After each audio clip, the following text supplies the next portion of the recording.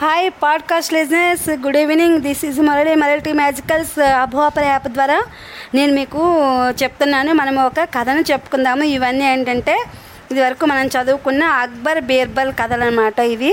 దీంట్లో నేను ఇవాళ ఒక కథ చెప్తున్నాను. అదేంటంటే బీర్బల్ విందు. అంటే బీర్బల్ విందు ఏ విధంగా ఇచ్చాడు, ఎవరికి ఇచ్చారనేది ఇవాళ ఈ కథలో చూద్దాము. ఒకనాడు అక్బర్ బీర్బల్ అంతఃపురంలో ఉద్యానవనంలో విహరిస్తున్నారు. అది చలికాలం, బాగా మంచు కురుస్తుంది.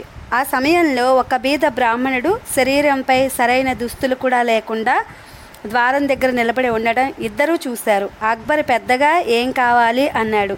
అప్పుడు అతను, మహాప్రభు, నేను ఒక పేద బ్రాహ్మణుడిని. నా కూతురు యుక్త వయస్కురాలైంది. ఆమెకు వివాహం చేయాలి. కానీ ఆమె వివాహం చేయడానికి నా వద్ద తగినంత ధనం లేదు. తమరు నాకేదైనా పని చూపిస్తే నేను నా కూతురి వివాహాన్ని చేయగలుగుతాను. మీకు ఆజన్మాంతం రుణపడి ఉంటాను అన్నాడు దీనంగా. అప్పుడు అక్బర్ అతడిని పరీక్షించాలనే బుద్ధి పుట్టింది. అందుచేత, సరే, నీకు కావలసినంత ధనం నేను ఇస్తాను. దానితో నీ కూతురి పెళ్లి చేసుకో. అలాగే నీ జీవితానికి కూడా లోటు లేకుండా చేస్తాను. కానీ నువ్వు ఒక పని చేయాలి. అదిగో ఆ సరస్సును చూశావు కదా అంటూ ఉద్యానవనంలోని సరస్సును చూపించి, ఆ నీళ్లల్లో ఈ రాత్రంతా నువ్వు గొంతు వరకు మునిగి నిలబడాలి. రేపు ఉదయం వరకు నీవు జీవించి ఉంటే నీ కష్టాలన్నీ తీరిపోయినట్లే అన్నాడు. పాపం ఆ పండు ముదుసలి ఆ చలికాలం మంచులా ఉన్న ఆ నీటిలో మునిగిపోతే చచ్చిపోవడం ఖాయం. కానీ తన పేదరికం పోతుందని అక్బర్ చక్రవర్తి షరతుకు అంగీకరించాడు అతడు. బీర్బల్ జరిగిందంతా చూస్తున్నాడు, కానీ ఏం మాట్లాడలేదు.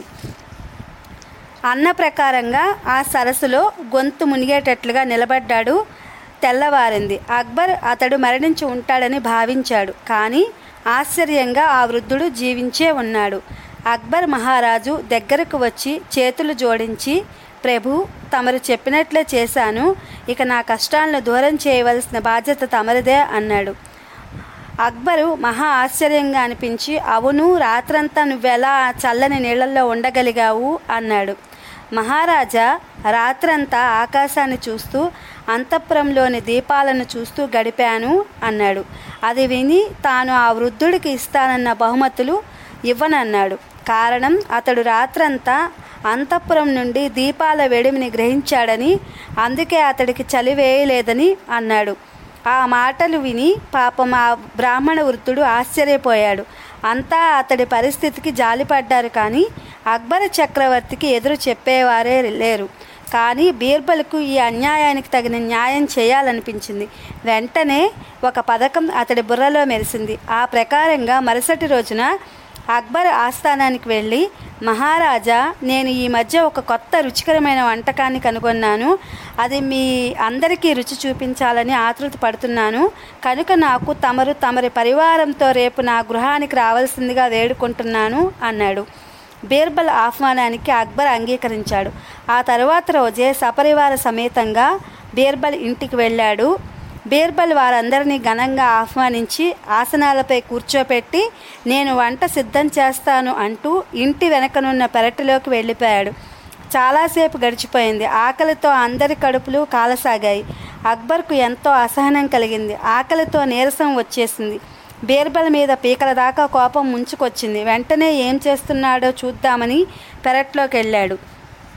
అక్కడ జరుగుతున్న తంతు చూసి నోట మాట రాక అలాగే నిలబడి చూస్తూ ఉండిపోయాడు. కొద్దిసేపటికి బీర్బల్ వెనక్కి తిరిగి చూసి, మహారాజా, తమరెందుకు ఇక్కడికి వచ్చారు? ఇదిగోండి, ఇప్పటికో ఇంకాసేపటికో వంట అయిపోవచ్చు, మీరు వెళ్ళండి అన్నాడు మహా వినయంగా. దాంతో అక్బర్కు ఎక్కడ లేని కోపం వచ్చేసి, బీర్బల్, నీకేమన్నా పిచ్చి పట్టిందా? ఏంటా పని? మంట ఏమో చెట్టు మొదట్లో పెట్టావు, కొండ ఏమో చెట్టు కొసన కట్టేశావు. ఆ మంట వేడి అక్కడి దాకా చేరడం సాధ్యమా? కుండలోని పదార్థం పక్వం కావడం సాధ్యమా? నువ్వు కావాలనే ఇదంతా చేస్తున్నావు. నన్ను అవమానపరచాలని నీ ఇంటికి విందుకు ఆహ్వానించావు. దీనికి నువ్వు తగిన శిక్షను అనుభవిస్తావు అంటూ వెనక్కి తిరిగి వెళ్ళిపోయాడు. అప్పుడు బీర్బల్, మహారాజా, క్షమించాలి, తమరికి ఎందుకంత కోపం వచ్చిందో నాకు అర్థం కాలేదు. ఎక్కడో అంతఃపురంలోని దీపాల వేడిని సరస్సులో ఉన్న ముసలి బ్రాహ్మణుడు గ్రహించగలేనిది 4 అడుగుల ఎత్తునున్న ఆ కుండ గ్రహించలేదా అన్నాడు. ఆ మాటలు విన్న అక్బరు బీర్బల్ చర్య వెనుకనున్న అసలు ఉద్దేశాన్ని గ్రహించాడు. వెంటనే బీర్బల్ తెలివికి ఎక్కడ లేని నవ్వు వచ్చింది. అతడు ఆనందంతో బిగ్గరగా నవ్వుతూ, బీర్బల్, అమోఘం, అద్భుతం, నా తప్పును తప్పని చెప్పకుండా నాకు కనువిప్పు బాగా చేశావు. ఈ క్షణమే ఆ వృద్ధుడిని తగిన రీతిని సన్మానిస్తాను అని అప్పటికప్పుడు ఆ బ్రాహ్మణుడిని రప్పించి విలువైన బహుమతులతో సత్కరించాడు. బీర్బల్ ఎంతో సంతోషిస్తూ అందరినీ రుచికరమైన వంటలతో విందు చేసి సంతృప్తిపరిచాడు. ఇది లిజనర్స్ బీర్బల్ విందు అని చెప్పి మనకి ఉన్నటువంటి కథ. ఈ అక్బర్ బీర్బల్ కథల్లో ఉన్నటువంటి ఇది మనం ఇవాళ చెప్పుకున్నాము. Thank you for listeners. Please like, share and subscribe.